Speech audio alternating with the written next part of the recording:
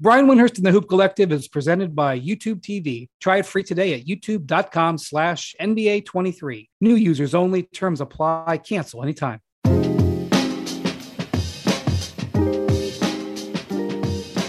Hello, welcome to the Hoop Collective podcast. We talk about the NBA, which we are doing on Thursday afternoon. Joining me from New York City, about to head to Las Vegas for Summer League, Tim Bontemps.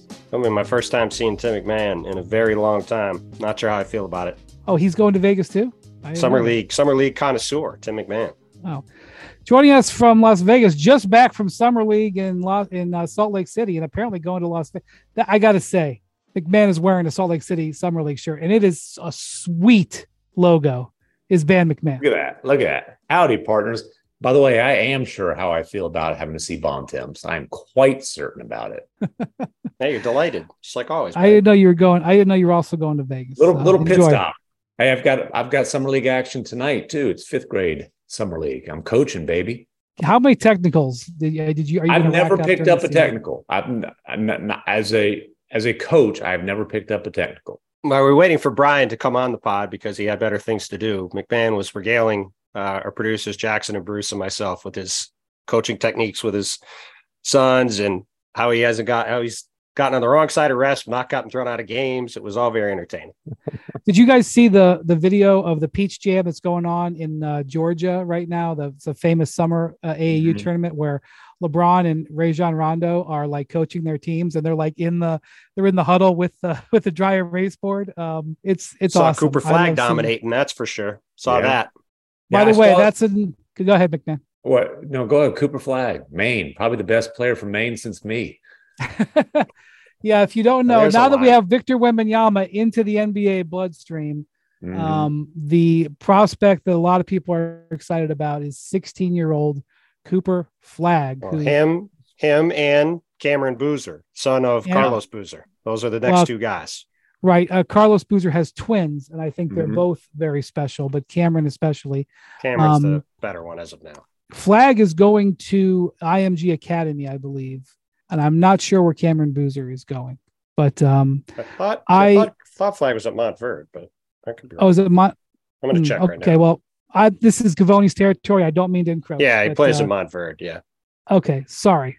Right state, wrong school. Anyway, so those are sort of the next up-and-comers. The Americans finished out of the medals at the U19 World Championships that just took place in Hungary. So the last time there was a World Championships, it was Chet Holmgren versus Victor Wembanyama in the title match, and it was incredible. And Jade Ivey and Tyrese Halliburton were dominating.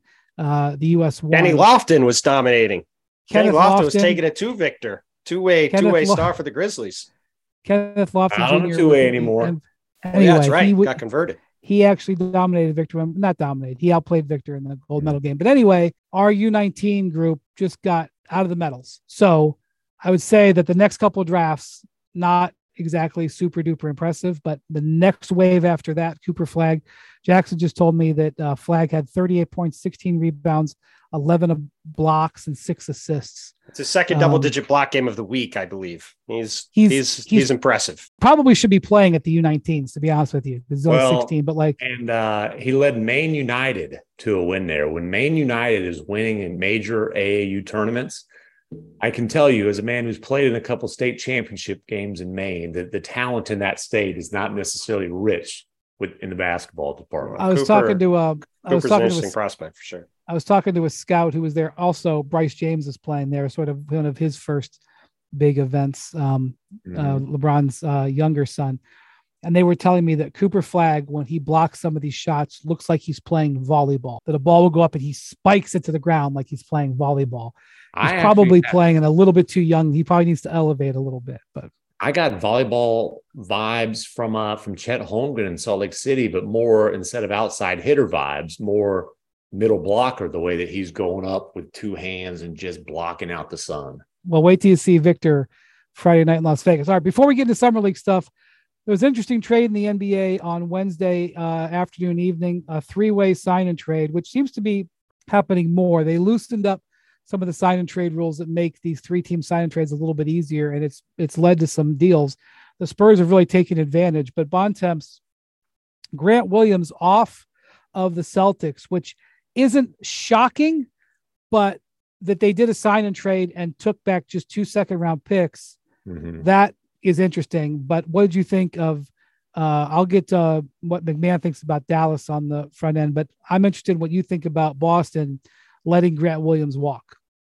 Yeah, I think it's a significant loss, and they very clearly cheaped out.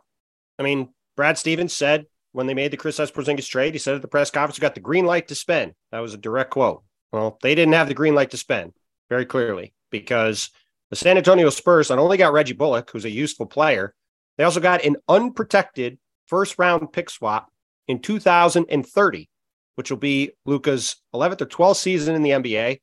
No, I believe it's 12th. No clear indication he's still going to be in Dallas at that point.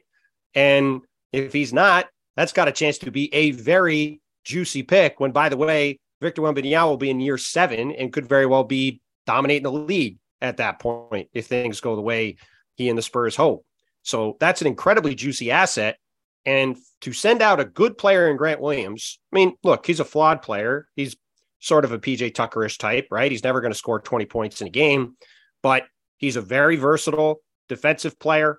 He's a guy who hits 40% of his threes from the corners. He knows how to play off stars. I think he's a great fit in Dallas with Luka and Kyrie.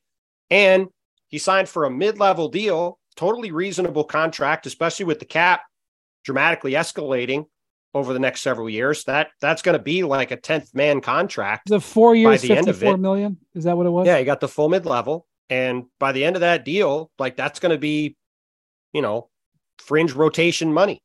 And Grant Williams is a guy who's been played in the NBA Finals 2 seasons ago, and through the whole Celtics run was one of their highest minute players.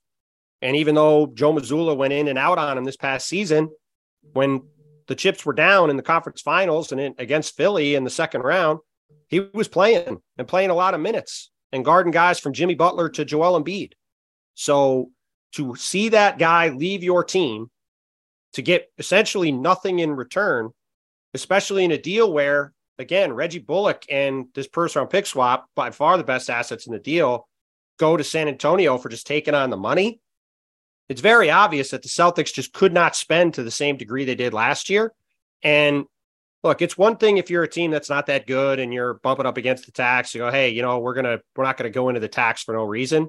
When you've got a team that's got a chance to win like this, and you let a guy like this walk for free when, these like people keep referencing these second apron rules. Oh, Boston's got to avoid the second apron. Basically, all the owners' second apron rules, other than not being able to use the taxpayer mid-level, that doesn't come into effect till after this season. So all of that excuses are just out the window.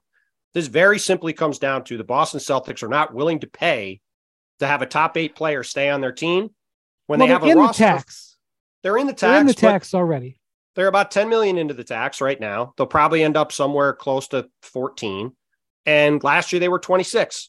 And it's pretty obvious to me that despite Brad Stevens saying they had the green light to spend, they had a red light to spend to the level they did last year. And because of that, their team is, I think, fairly significantly worse for it.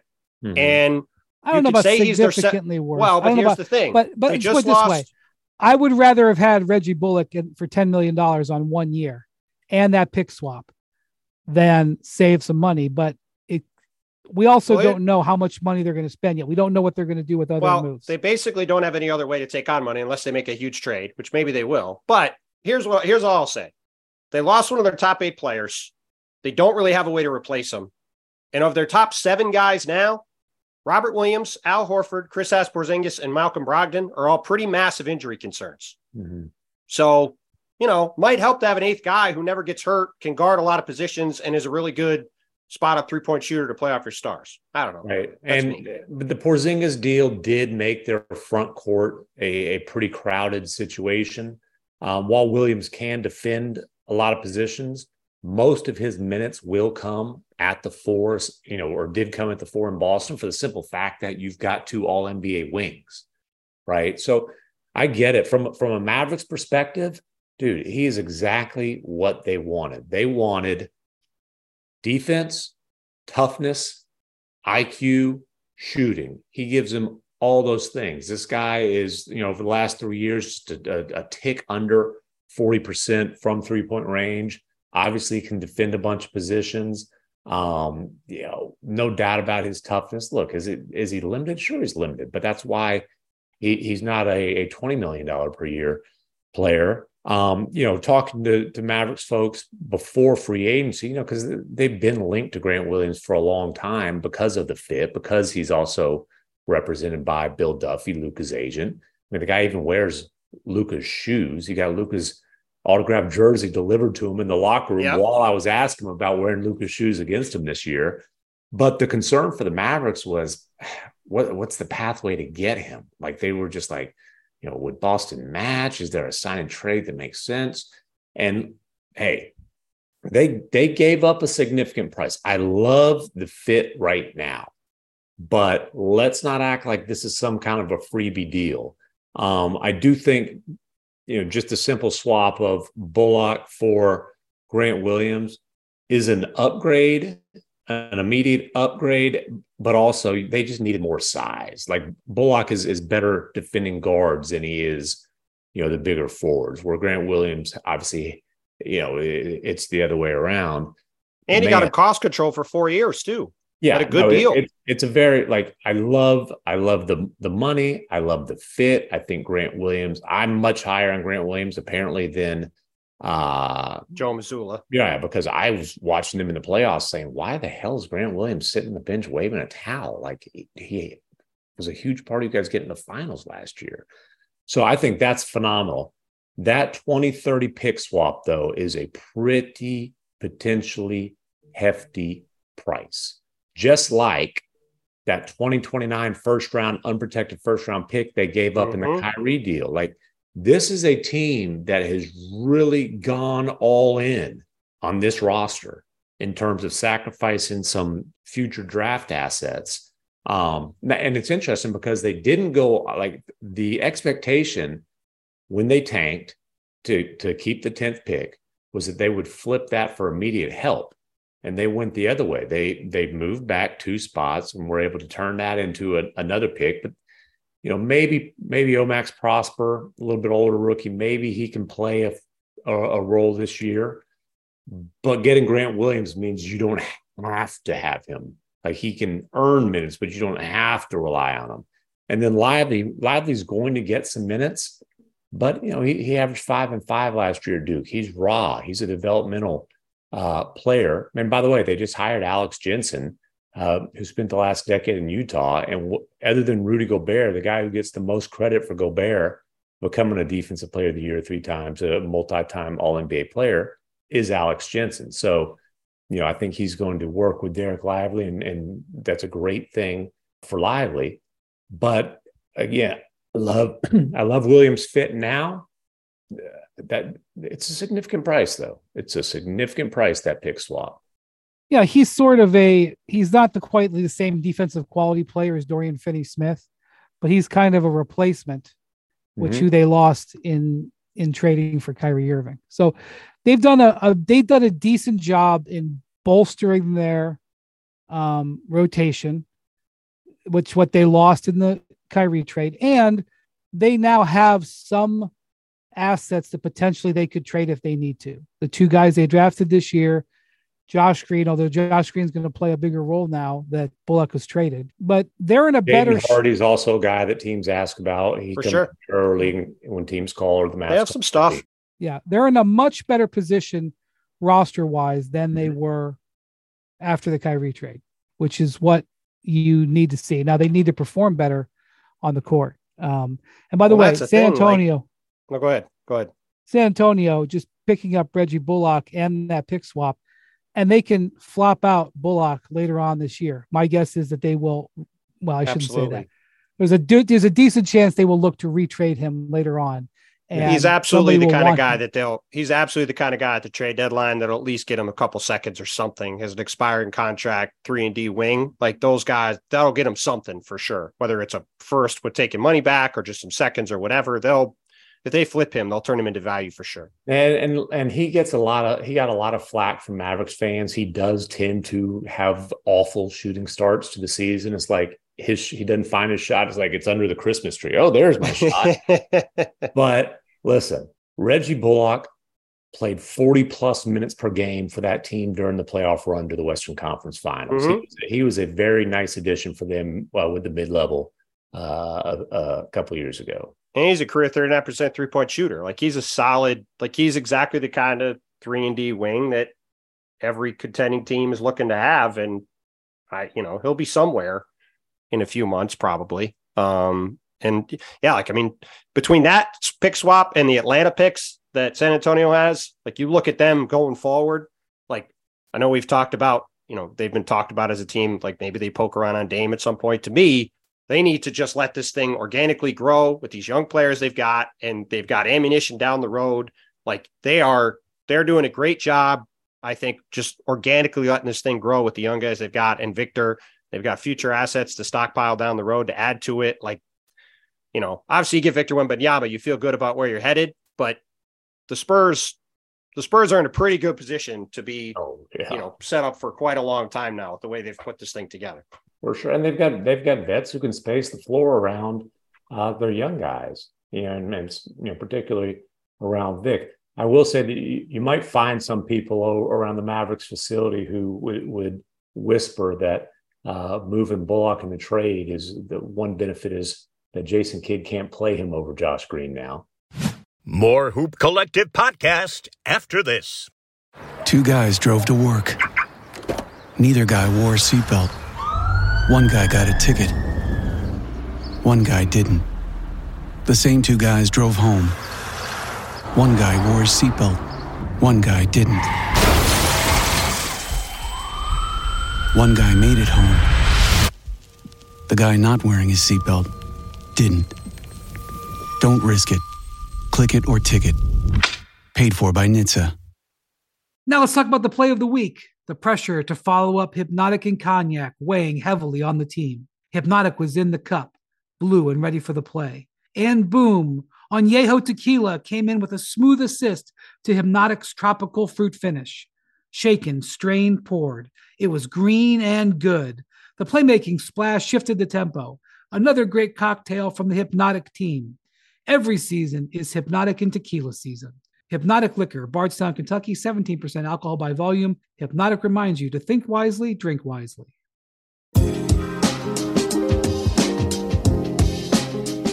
Before we move on to summer league, I think Bontemps has some trivia.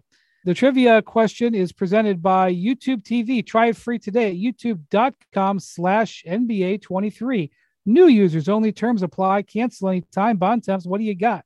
Well, I also want to talk about the Lakers, but before we do that, I believe this question might, we have discussed it beforehand. This question might be timely for this exact moment of the podcast. I know. I just was letting the people know what's coming after this because everybody wants to talk about how great the Lakers offseason was. But for the trivia question. And now to present today's trivia question, the whiz of the quiz, Tim Bontemps. According to Second Spectrum, there were 11 players this season who guarded guards, forwards, and centers, each position group, for over at least 750 times. So in other words, each. So in other words, they guarded across positions more than any other players in the league. I'm not asking you for the whole list. Okay, so Grant Williams is one of them, obviously. Yes, Grant's one of them. There were 10 other guys. I'm asking you for 5 of them because that's the list of them I have, and they're all much higher star name players than PJ Tucker. So PJ Tucker's not one of them? He might be one of them. I'm saying the 5 names I have are of a much higher star power quality than PJ Tucker. What the hell kind of question is this? They're star defensive players who are versatile. That was the point. Aaron Gordon is not on the list. What? Mikal Bridges. Not on the list. Yeah. Think about it. Guards, forwards, and centers. Draymond Green has got to be. Draymond is one of them. Jaren Jackson Jr. wouldn't be. Jaren is one of them. Okay. Yeah, all right. They Actually, I take it back. There's 4 guys I have. It was including Grant. It's Grant and 4 guys. Draymond and Jaren are 2 of them. So there's 2 more. Draymond, Jaren. Bigs, versatile defensive star bigs. Gobert's not on this list, is he? No, he's not. I'll give you a hint. They played in the first round of the playoffs against each other this year. Played in the first round of playoffs against each other. Let me refresh my memory. Star defensive. Oh, Anthony Davis. Anthony Davis would be no. Not AD. Dang it. Not AD. Okay, I thought AD versus one of them also played in the finals after beating the other one in the first round. Bam Adebayo and Giannis. Bam and Giannis. Okay, good job, Wendy. The point of the question was to just highlight that, again, for people saying like this guy isn't that good, there are not a lot of players that can guard across positions like this. And for the price that they paid in salary, obviously the draft pick's something else down the road, but I think he significantly makes Dallas better. And I really do think, you can say what you want about the Celtics having 3 centers. I think this is a significant blow to them in large part because you just are not going to have all 3 of those centers ever playing all the time. So and look, when you have Luka and you have Kyrie, you don't necessarily want to add a guy who his strength is, dribbling the ball. Like you need guys who space the floor, knock down shots, and move the ball. Yep. And that's this guy. Josh Green developed into that type of guy last year with the ability to certainly attack closeouts and the ability to run. Mm-hmm. So we'll see. We'll see what they end up doing at center. Another guy Mavs fans are weirdly down about is Dwight Powell, which like the idea of Dwight Powell making $4 million a year and being part of a center platoon being a bad thing, I don't understand. Yeah. And the idea of Dwight Powell as a mentor to Derek Lively being a bad thing is completely ridiculous. Yep. They've had a good offseason. Seth Curry is a nice pickup too. I mean, they've done it, like Brian said before, they've done a really nice job of adding some depth and versatility to their roster. Like the West is going to be really tough this year, though. Like I'm not even convinced they'll make the playoffs, even though they've had a good offseason. No, it's going to be difficult.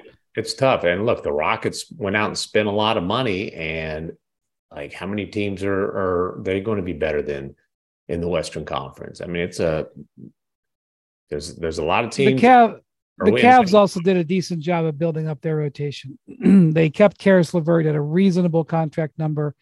Were able to get Max Strus.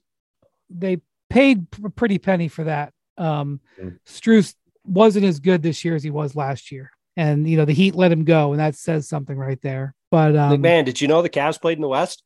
I didn't know that. I'm just talking about teams that made big trades that built up their like, I'm just laughing at us. And our man, Bang Bang George Niang. Bang Bang, baby. They got some rotation players, kind of like the Mavericks did. Hey, it was pointed out to me, and we missed this when we had, I guess he's Bang Bang now. He's not the minivan. We didn't catch this, but when I mentioned the minivan nickname, he said, yeah, I got to Philadelphia, a real sports town. There were some ears in Salt Lake City that perked up when they heard a real sports town. Well, George is a Northeast guy, and they do have more than one major league sports. Well, I guess they have Real Salt Lake and Salt Lake City too. Yeah, that's right. There it is. They have the bees too. They also have the bees. Okay, so and the birds. Bontemps has got some. He wants to say something about the Lakers, McMahon. So just take a seat. Just take a second. Well, no, I have fans love nothing more than Bontemps. Oh, I know. Well, longtime Lakers blogger Anthony Irwin brought up something yesterday that I hadn't honestly thought about, which is that the Lakers have essentially ducked the tax with this roster they have. They're just below the tax. They're probably going to be out of the tax, and so essentially, I hadn't thought of this, and I wanted to ask you guys a question to sort of reframe the way the Lakers have gone through this offseason. Would you rather have Gabe Vincent and Taurean Prince, which the 2 guys they signed from off their team, essentially, forget the minimum guys, that hard capped them for the year, right? So you have those guys and you're hard capped. Or would you rather have the $28 million in expirings from Malik Beasley and Mo Bamba, plus your draft picks and other stuff, to go potentially add significant reinforcements during the season? What's the better path? Hey, I understand the path that they took, and I think it's the safer path, certainly. So I probably would have gone the safer path because I do feel like if LeBron and AD stay healthy, the Lakers are going to have a chance to make some noise with this roster. And the other major thing is, if Austin Reeves continues on this ascent that he seems to be on, which, by the way, that contract, wow, is that going to end up being a phenomenal? You want to talk about the one good but thing that from the contract, Lakers real quick, was the locking most him in they on could. that. No, I understand. I understand why. But other teams could have made him have to pay a max in the back 2 years of that contract, and they didn't. Yeah. So the Lakers got a deal. Yeah. Right. But it wasn't like they were like, well, no one's criticizing negotiating. No, yeah, he got everything he could get given the circumstances, but it is a phenomenal value contract for a high quality starter. Yeah, for sure. That's I think you want to point to one thing from the Lakers offseason that's great. It's that you lock up a guy, even if he's just a starter, you get him on that contract over the next 4 years. It's the same basic money that Grant Williams is getting. It's going to be fringe rotation player money by the end of it. Also, by the way, obviously I'm going to be biased to paying attention to Team USA because I cover Team USA. It's going to be terrific for Austin Reeves to be on Team USA. Terrific. Absolutely. It's going to be a great experience for him. And he's on there. Like, if you look at the guards he's on there with, it's a who's who of the young guards in the league. It's not the A-list in the whole NBA.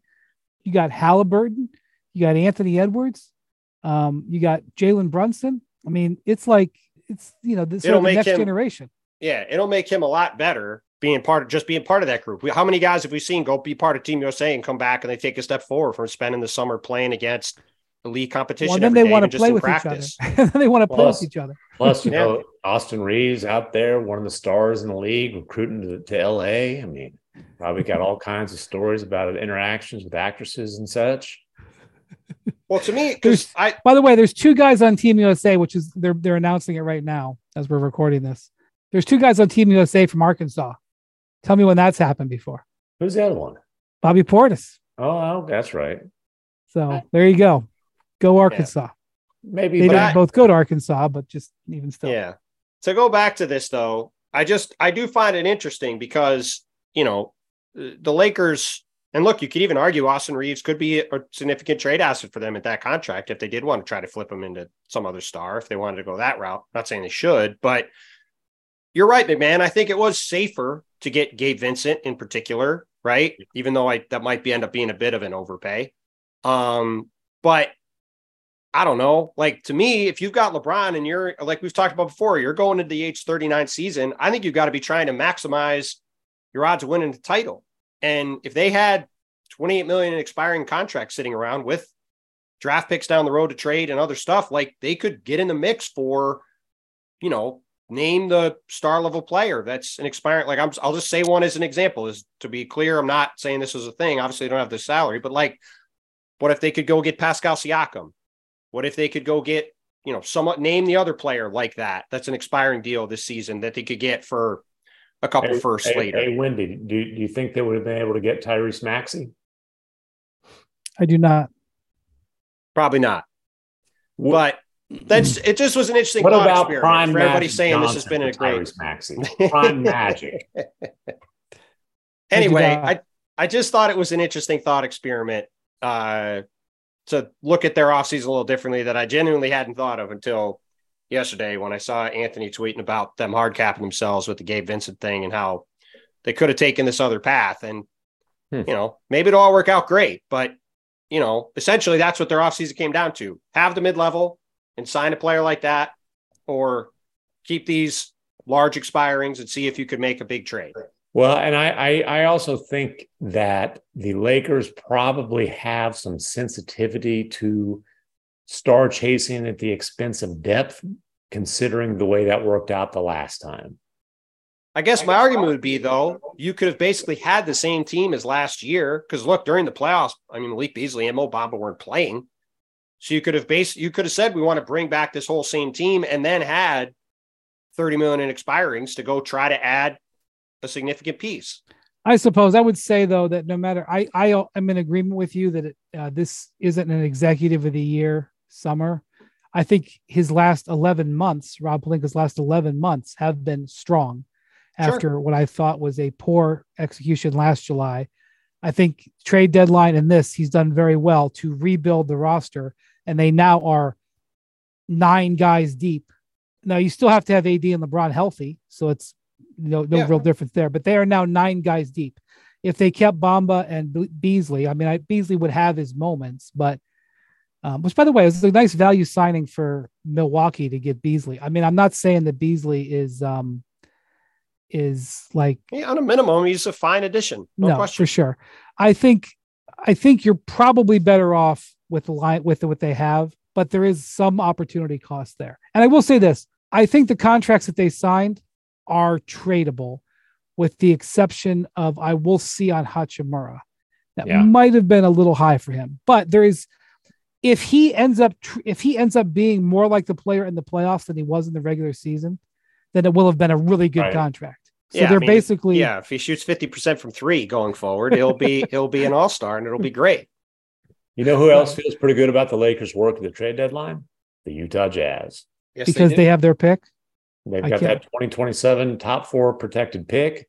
They gave up Beasley and Vanderbilt, which, Vanderbilt's a nice rotation player who kind of fell out of the rotation in the last series.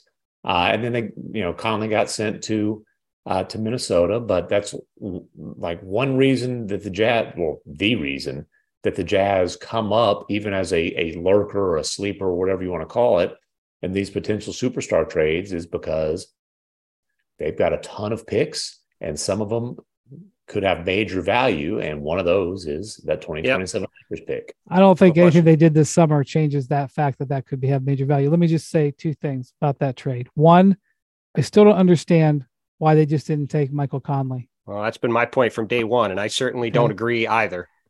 And they would have had a little bit more limited resources. They wouldn't have had the money to sign Gabe Vincent, but who would you rather have? And then Conley would be expiring right now. They'd be in better shape.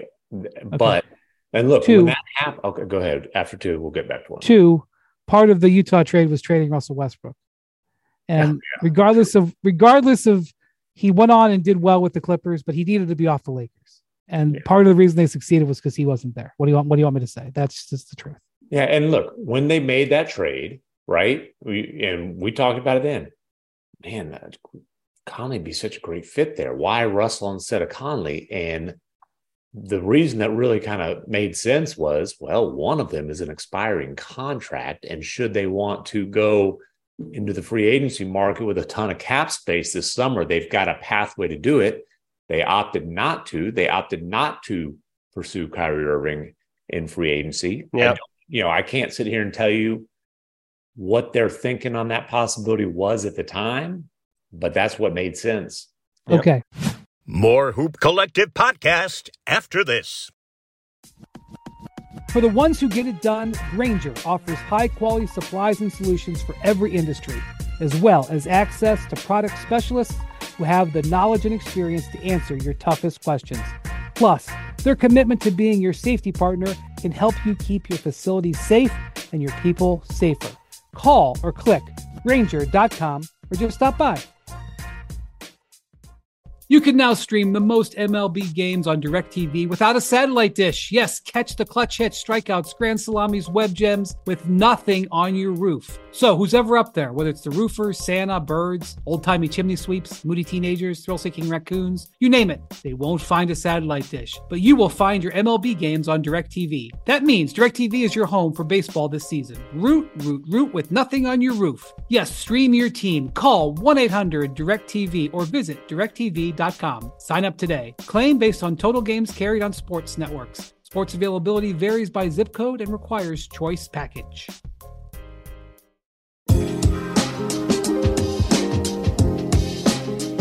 So, McMahon, you were just at Summer League in Salt Lake City. It was kind of a smaller summer league, but you had some interesting teams there, including the Oklahoma City Thunder, where Jalen Williams, looked pretty good. But what were your takeaways from your few days that you spent in Salt Lake?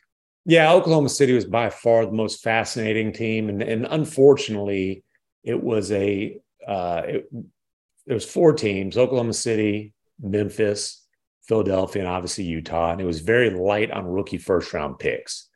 Kason Wallace was not allowed to play the couple games that I was there because that deal didn't become official until today due to moratorium stuff. 2 of the Jazz's 3 first-rounders were out due to injuries. And what was Taylor Hendricks' injury?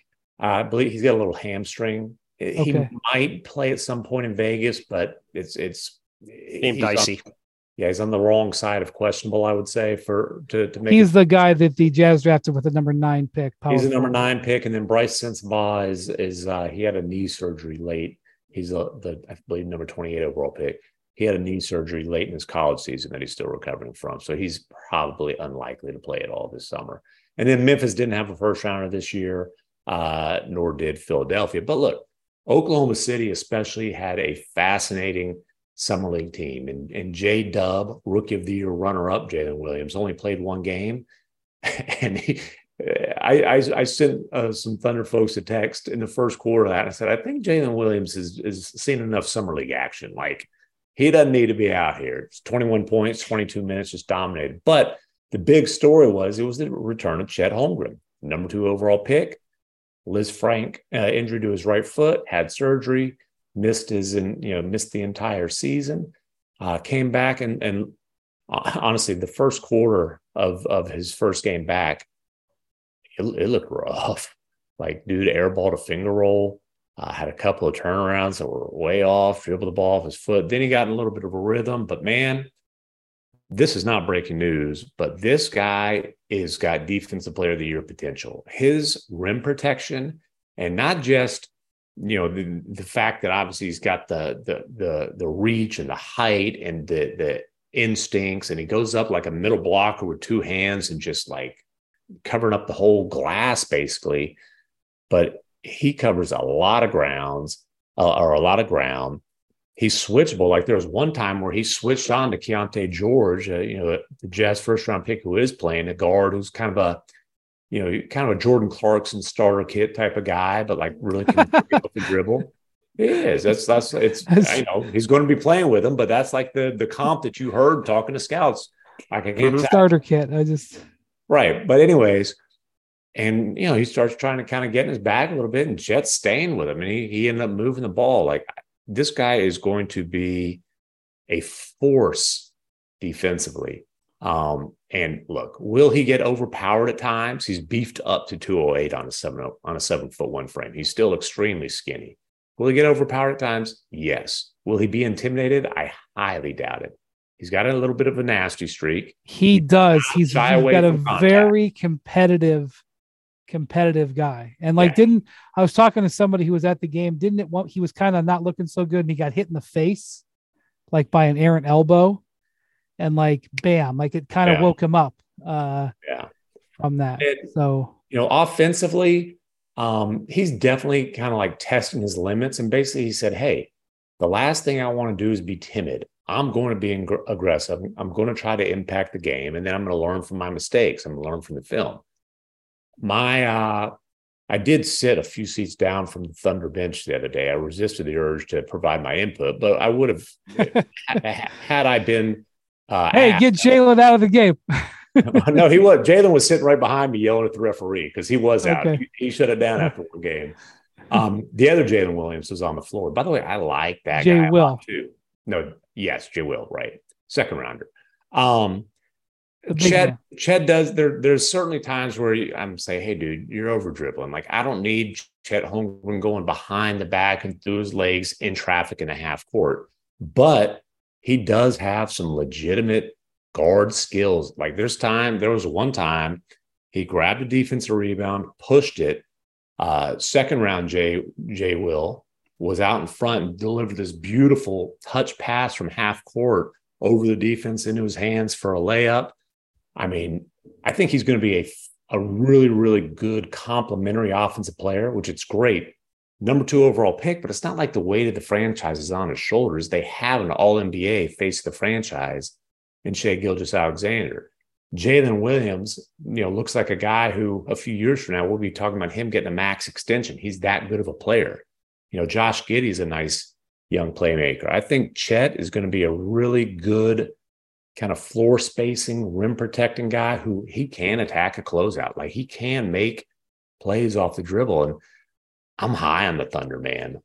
They've got a really, really, really nice young core that seems to fit well together. So speaking of the Thunder, so their offseason moves, they picked up Davis Bertans, and it looks like they're going to give Victor Oladipo in a salary dump from Miami. So they're going to have potentially $20-some million plus in those expiring contracts, plus all the first round picks in the world. They could flip those at some point.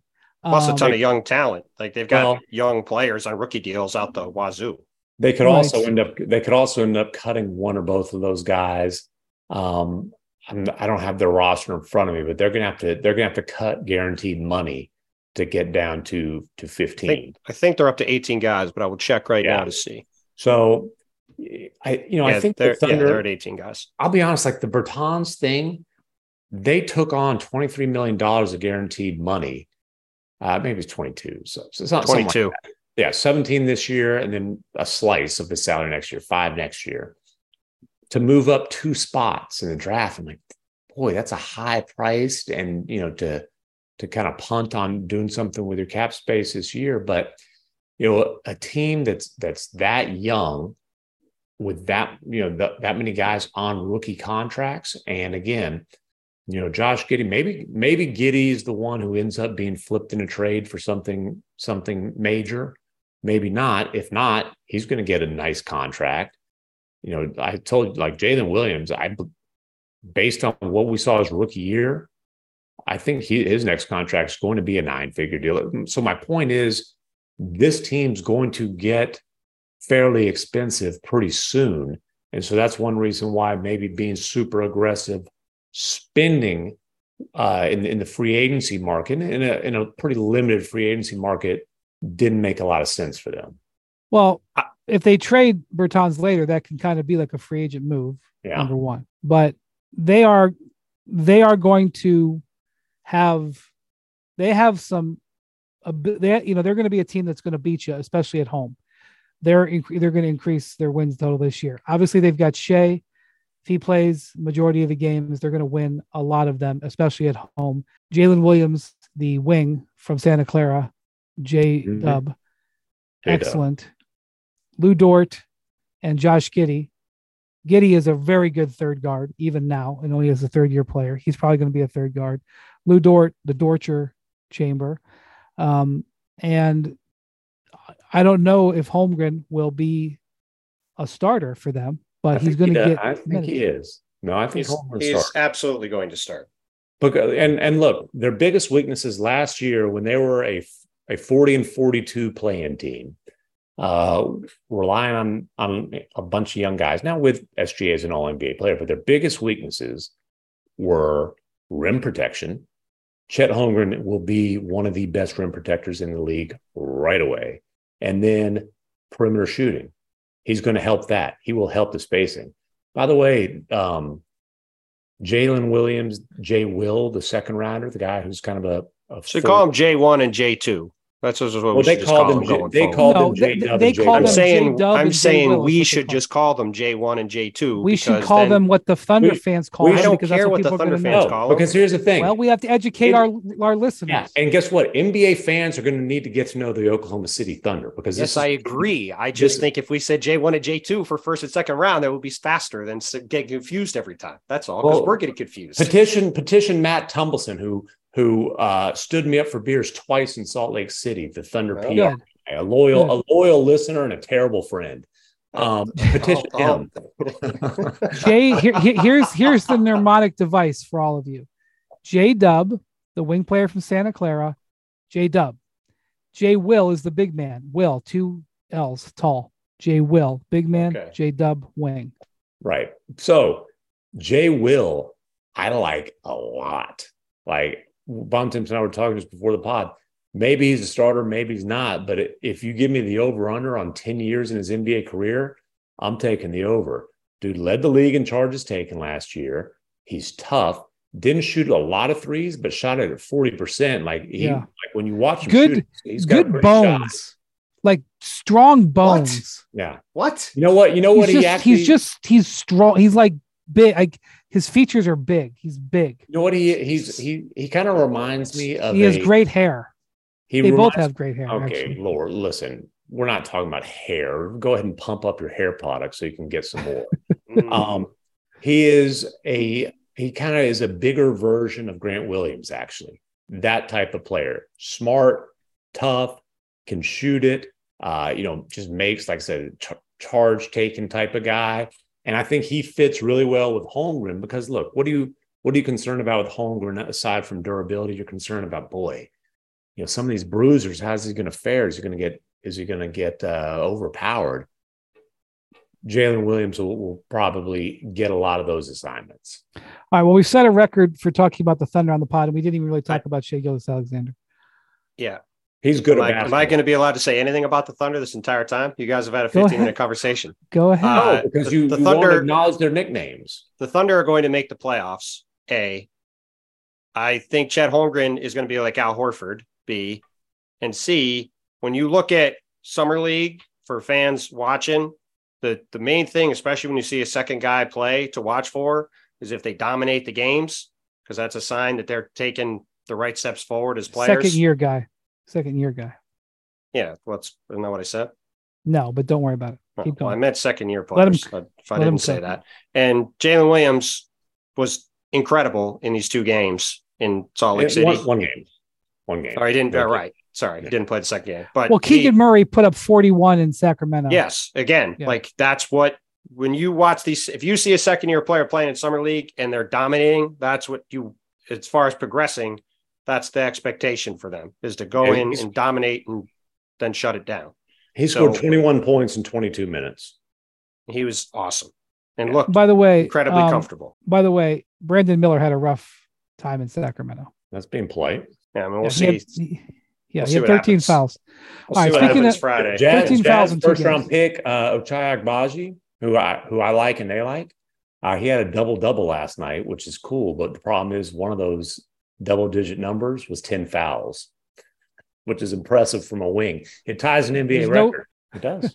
There's no foul limits in Summer League, and there's a reason. Yes, there is. There's 10. You foul out with 10 fouls. That's why he had 10. He didn't have 15. Yeah. Right, he'll tie. Right. Okay. All right. So before we go, we should talk about what's going to happen on Friday night in Vegas. Victor Wembanyama is going to make his Summer League debut against the Hornets. Against the Hornets. He's probably going to play 2 games, but we'll see. All right. On these other shows that I've been asked about with Victor, I've been giving a politically correct answer, but since this is kind of like my core audience, I'm going to tell you how I really feel. I think Victor is going to what? Go on. What are we doing here? I love it. I'm full of crap sometimes on TV, but I'll tell you the truth on the podcast. Well, I believe what I'm saying. Just an asinine series. I believe what I'm saying. I'm not saying I'm lying. I believe what I'm saying, which is that he's going to get embarrassed sometimes. Mm-hmm. But anyway, I think Victor's going to kick ass. But the thing about Victor is that if you watched him in France, he sometimes has these stretches where he plays like 5 or 6 or 8 minutes and just doesn't do much. Yeah. And then he will all of a sudden have 5 or 6 minutes where he does everything. And so I just want to say that maybe he plays 9 minutes in the first half and 9 minutes in the second half. I don't know what it's going to be, but he could play 9 minutes in the first half and have one of the stretches where he doesn't do anything. And that is not out. He's also a big playing in Summer League where guards just run around with the ball and half the time don't pass it. So who knows how I understand. They're going to pass it to him. He's not a big. He's a forward officially. Officially, the Spurs list him as a forward, not a forward center, a forward. Yeah, well, he doesn't want to be a center, and he's not going to be a center, so that'll be that. He obviously is a streaky outside shooter, so he could have a bad shooting night, and he could have one of those times. So, and as I've been saying for months now, I suspect that he will have moments where people think that he is like a fawn because he loses his balance when he's dribbling, because he does dribble a lot and it looks like his limbs are going everywhere. And there are times where he kind of looks like he's out of control. He's like, oh my God, he's going to fall down. He looks like a 7-year-old. Yeah. Right. Guys that tall and that skinny who put the ball on the floor a lot, it's not always going to look smooth. Right. Okay. But I also am going to say that the French league is very physical. They bump him around. They push him and they shove him and they hold him and they grab him and they use their stout guys to knock him off balance. And he owned that league. And he also, a lot of these guys haven't played competitive basketball since February or March. Now, they are playing, some of the G League guys played a little later, but they haven't played on a team in months. He was playing in the French League finals less than a month ago. So I suspect that he is going to show what he can do. He also has the ability to rise to the occasion. So I suspect we're going to see him play awesome. But I'm also telling you that there are going to be moments where he's easy to make fun of. And that is what I've been saying on all these shows, is that don't fall into the trap. I'm not saying he's going to average 30 and 20. Okay. Don't fall into the trap of seeing him get physically dominated and think that that's all he is. Well, even if that's what happens on Friday night. Great rim protectors are going to get got. Like, you will be on the wrong side of a YouTube highlight, or you will go viral because you got dunked on if you're a guy who's going to block 2.5 or 3 shots a game, right? And when somebody dunks on Victor, it's going to go viral because of who it is that's getting dunked on. But he's going to challenge the next shot. The next time someone comes, he might reject it. And then offensively, the Spurs seem very happy to kind of let him experiment, let him, quote unquote, be himself, kind of test his limits. And, we'll see how much they, try to say, okay, hey, maybe down the road, let's less of this, more of this, kind of try to guide that. But, there's going to be times where he does look like he's trying to do too much offensively, I would bet. I just don't really care what stats he puts up. Sure. 2 days ago, or maybe 3 days ago, the Hornets Summer League team played the Spurs Summer League team in Sacramento. And the Spurs absolutely decimated them, especially with the bigs. So I think that this Hornets Summer League team just might not be very good.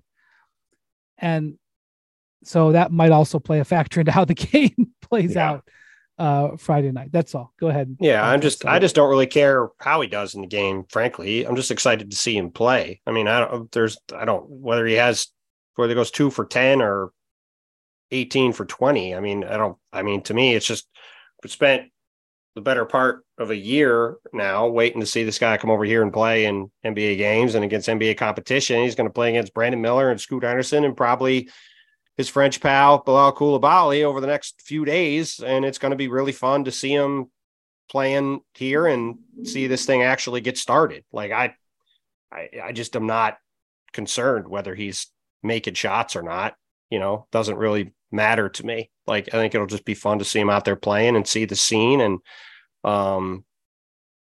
even more than this game against Brandon Miller, I'm excited for this game Sunday afternoon with him and Scoot after they went at it in Vegas. And Scoot is certainly a guy who's going to want to rise to the occasion too.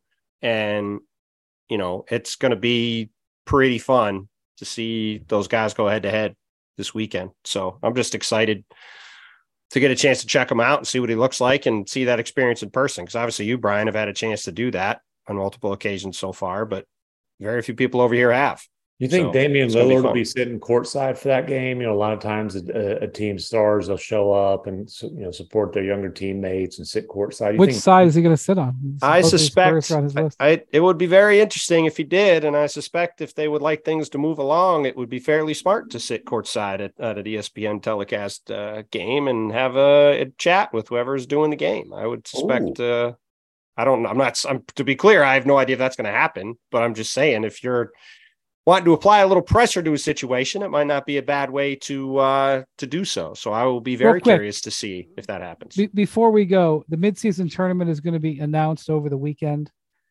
Woj already reported. I don't know. I don't think they've released it. It's going to be the finals and semifinals and finals are going to be played in Vegas. First weekend of December. Mm-hmm. Which is like in the lull of the college football season. I think the championship games will be in the week before. So it is going to be going against the NFL a little bit, but it'll be after college football season. I'm going to have an open mind on it. Mm-hmm. But we'll see what sort of how, the NBA wants to make a big deal of it. They want to sell it. It's going to take some years no matter what, but we'll see what the league is trying to do with it rolls it out and what the details that they're going to say about it. Well, they are very clearly going to put a ton of energy into making this a thing because Adam Silver cares a lot about it, and the things he cares a lot about get a lot of attention. And this is going to get a lot of attention. I mean, we are doing an entire NBA Today show on Saturday. That's, I think, basically just going to be about unveiling all of the various iterations of the midseason tournament and what it looks like and how it's going to be played out and trying to introduce it to people. Because, I mean, this is something that, how long has he been talking about doing this? 5 years, 7 years? Like, I mean, I've been covering the league since the mid 2000s. I feel like ever since he took over in 2014, this is something, as a soccer fan, as he's talked about multiple times, that this is something he's wanted to do. It's not official, right? But it's probably going to be the Stern Cup that you're going to win.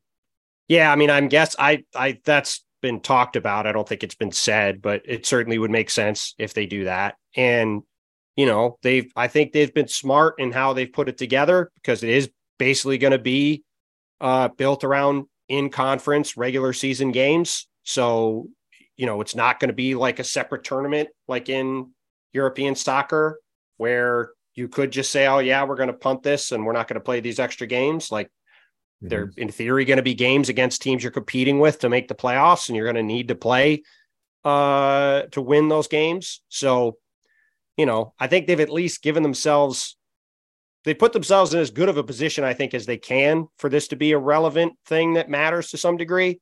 But it will be very interesting to see what kind of buy-in they get from the players and teams, because that's the way you're going to really make this something that people can invest in, is if the players and teams really are invested in it, instead of it just being kind of a sideshow they have to do. And that's the part I'm awfully curious to see, is what is the buy-in for everybody in trying to get to spend a weekend in Vegas in the early part of December. I'm not, it's going to be interesting to see how much people care about that. It'd be really fun if we went out there and did a live show the night between the semifinals and the finals. That Friday night, December 8th. Wendy's a man of the people. I think I can tell by a smile on his face right now how much he would enjoy that. I think a Hoop Collective live show from Las Vegas on Friday, December 8th would be a pretty good thing. Don't you, McMahon? These guys have been browbeating me to do it. It's been brought up internally by the some of the executives at ESPN. Look, let's just do this. I don't look at the comments on YouTube. Put in the comments, give me a reason why I should approve doing a live show on Las Vegas. You should approve. Well, you're an employee, bro. Do what you're told. And tell us if you'd come out or not. Tell us that. Can I do it on Zoom? Jackson, the Podfather's out of control here. He sure is. Jackson, our producer Jackson Jello, will report back to me because I don't look at him. So if you think we should do it, here's why everybody. Here's why you got to convince me to do it. I don't, because here's the thing, guys. This is real talk. We're not performers. I can't freaking juggle. I can't juggle. We're going to get up on a stage and we're going to do this. Listen, people who come are going to be entertained. I had a performance joke about a former sponsor, but I'll bite my tongue. Well, forget that.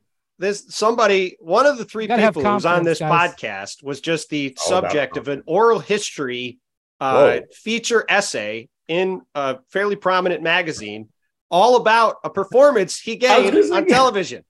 Oh, I'm not a performer. You're not a performer? No. What's going on with Wendy? I think he's got real performance potential. Please. Anyone who's a fan of this podcast should want us to do a live podcast just to have Brian have to actually do it, because we think it'd be fun to interact with our listeners, unlike Brian. And B, Brian would try to be a stick in the mud and would not be able to. Hey, I love interacting. Here's how it goes. I would fly in.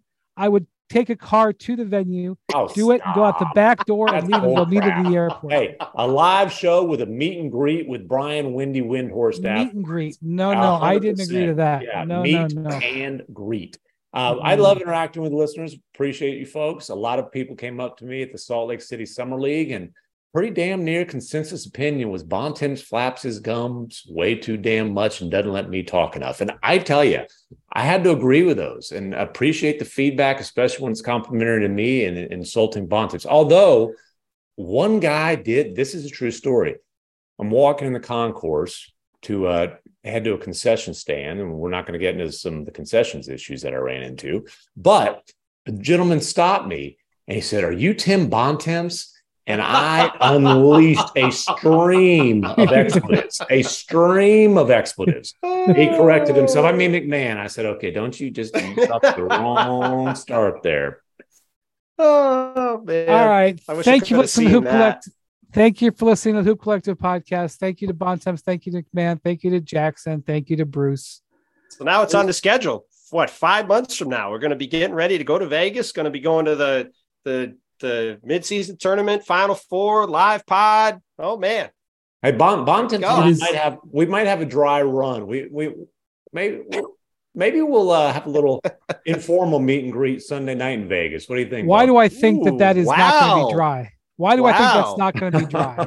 I mean, informal meet and greet. Look, we'll put something out on Twitter if folks want to come say to us at a local establishment, then we'll find a good one. In all seriousness, this had not been something we discussed before, but yeah, that would be. I think that would be fun. If I know Bontemps, he's got a rubber arm I can twist to make it happen.